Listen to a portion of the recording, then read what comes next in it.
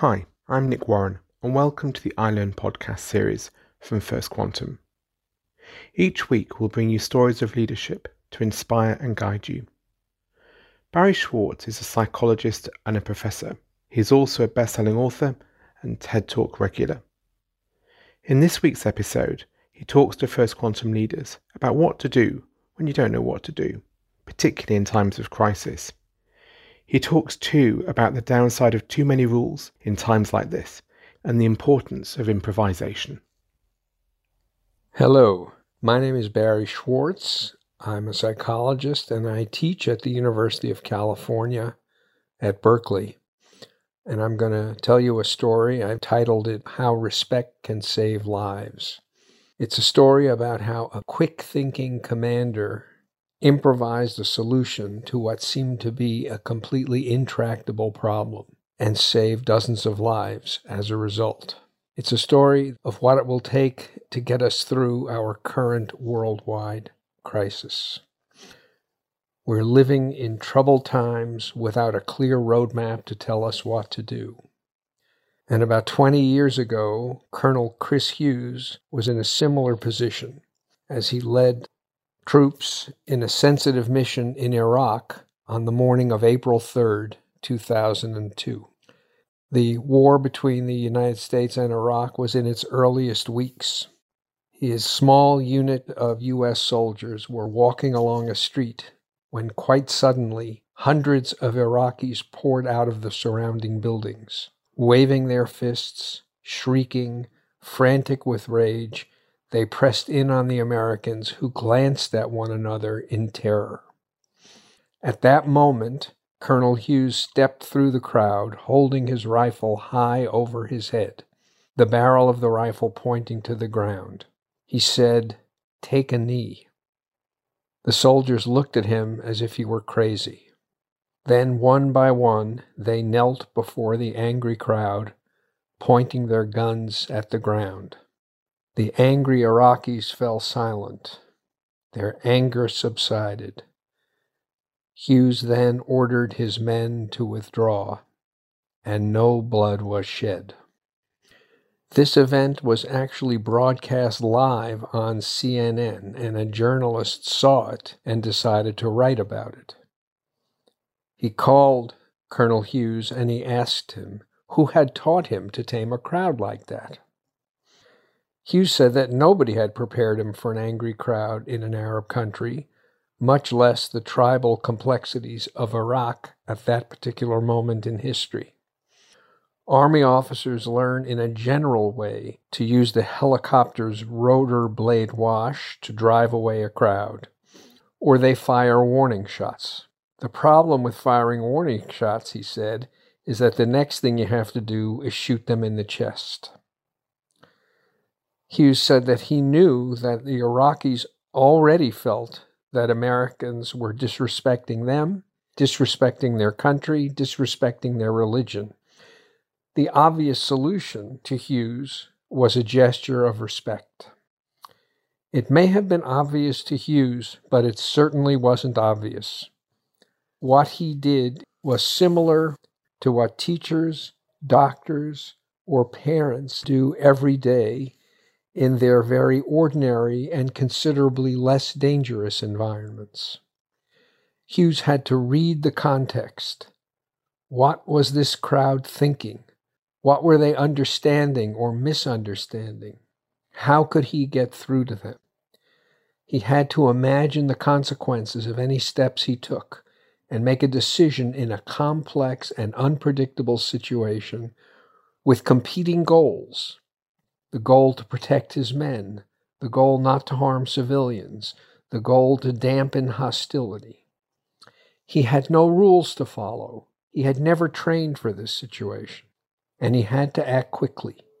He did act quickly, and he diffused what seemed to be an impossible situation. Teachers face this in deciding how to teach the 25 children in their class. Parents face this in deciding how to discipline the 2 or 3 children that they're raising. Life is unpredictable. We face situations on a daily basis for which we were never trained. Even before the Iraq War, the U.S. Army had become concerned that many of its officers lacked the ability for this kind of improvised, in-the-moment decision-making. In 2000, the Army Chief of Staff wanted to figure out why and what could be done about it.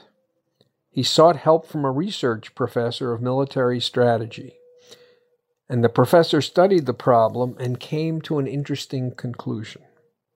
Wartime experience is one opportunity for officers like you to learn to make good, quick judgments.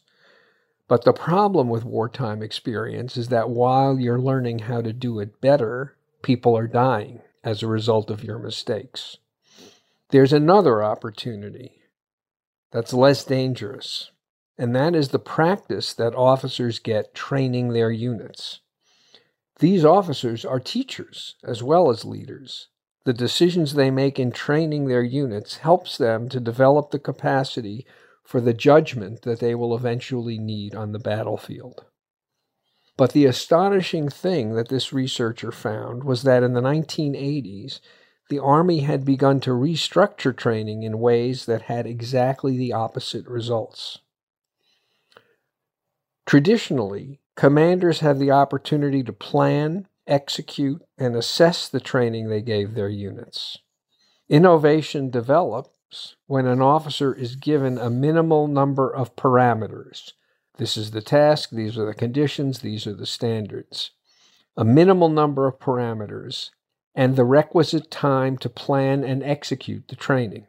Giving the commanders time to create their own training develops confidence in operating within the boundaries of a higher commander's intent without constant supervision. The junior officers develop wisdom and judgment through their teaching of the trainees, but only if their teaching allows them discretion and flexibility. The responsibility for training at the company level was being taken away from the junior officers. It was being replaced by a long list of specific tasks and procedures that had been developed by central commanders. Headquarters increasingly dictated what would be trained and how it would be trained, essentially requiring commanders to follow a script. Commanders lost the opportunity to improvise, to analyze their unit's weaknesses, and to plan the training accordingly. There were some benefits to this top-down approach, but there was a downside too. Put all the directed requirements together, and the life of a company commander is spent executing somebody else's good ideas. Too many rules and requirements removes all discretion and stifles the development of flexible officers, resulting in a kind of reactive rather than proactive thought, resulting in compliance instead of creativity, resulting in adherence to rules instead of audacity. These are not the kind of officers that the Army needs in an unpredictable and quickly changing situation where specific orders are absent and military doctrine is not clear. The Army, in other words, was creating cooks, leaders who are quite adept at carrying out a recipe, rather than creating chefs who can look at the ingredients available and combine them to create an edible, even a delicious meal. I think we are now living in a time that requires chefs, people who understand the mission and have the tools to improvise solutions to whatever problems may arise. Rules and procedures are useful guides, but life is too unpredictable for us to imagine that any set of rules or procedures could do the job on its own. Today we need chefs. We need many people like Colonel Hughes, people who know the mission and can improvise means of accomplishing it. And I hope, as we collectively face this current crisis of almost unimaginable proportions, that there will be enough chefs among us to guide the rest of us to some kind of a return to normalcy and to the process of rebuilding our various societies. Thank you very much. It was a pleasure to talk to you. That's it for this week's episode of the iLearn podcast from First Quantum. Each week we'll bring you leadership stories from around the world. Stories from business leaders, renowned sports people, explorers, and top-ranking military generals. Stories from leaders who have managed through adversity and survived and thrived through challenging times. This episode of iLearn has been produced by Fresh Air Productions, and everybody involved in the podcast has given their time for free. For future episodes, you can find the iLearn podcast on iTunes, Spotify, and Google Play. Thanks for listening, and see you next time.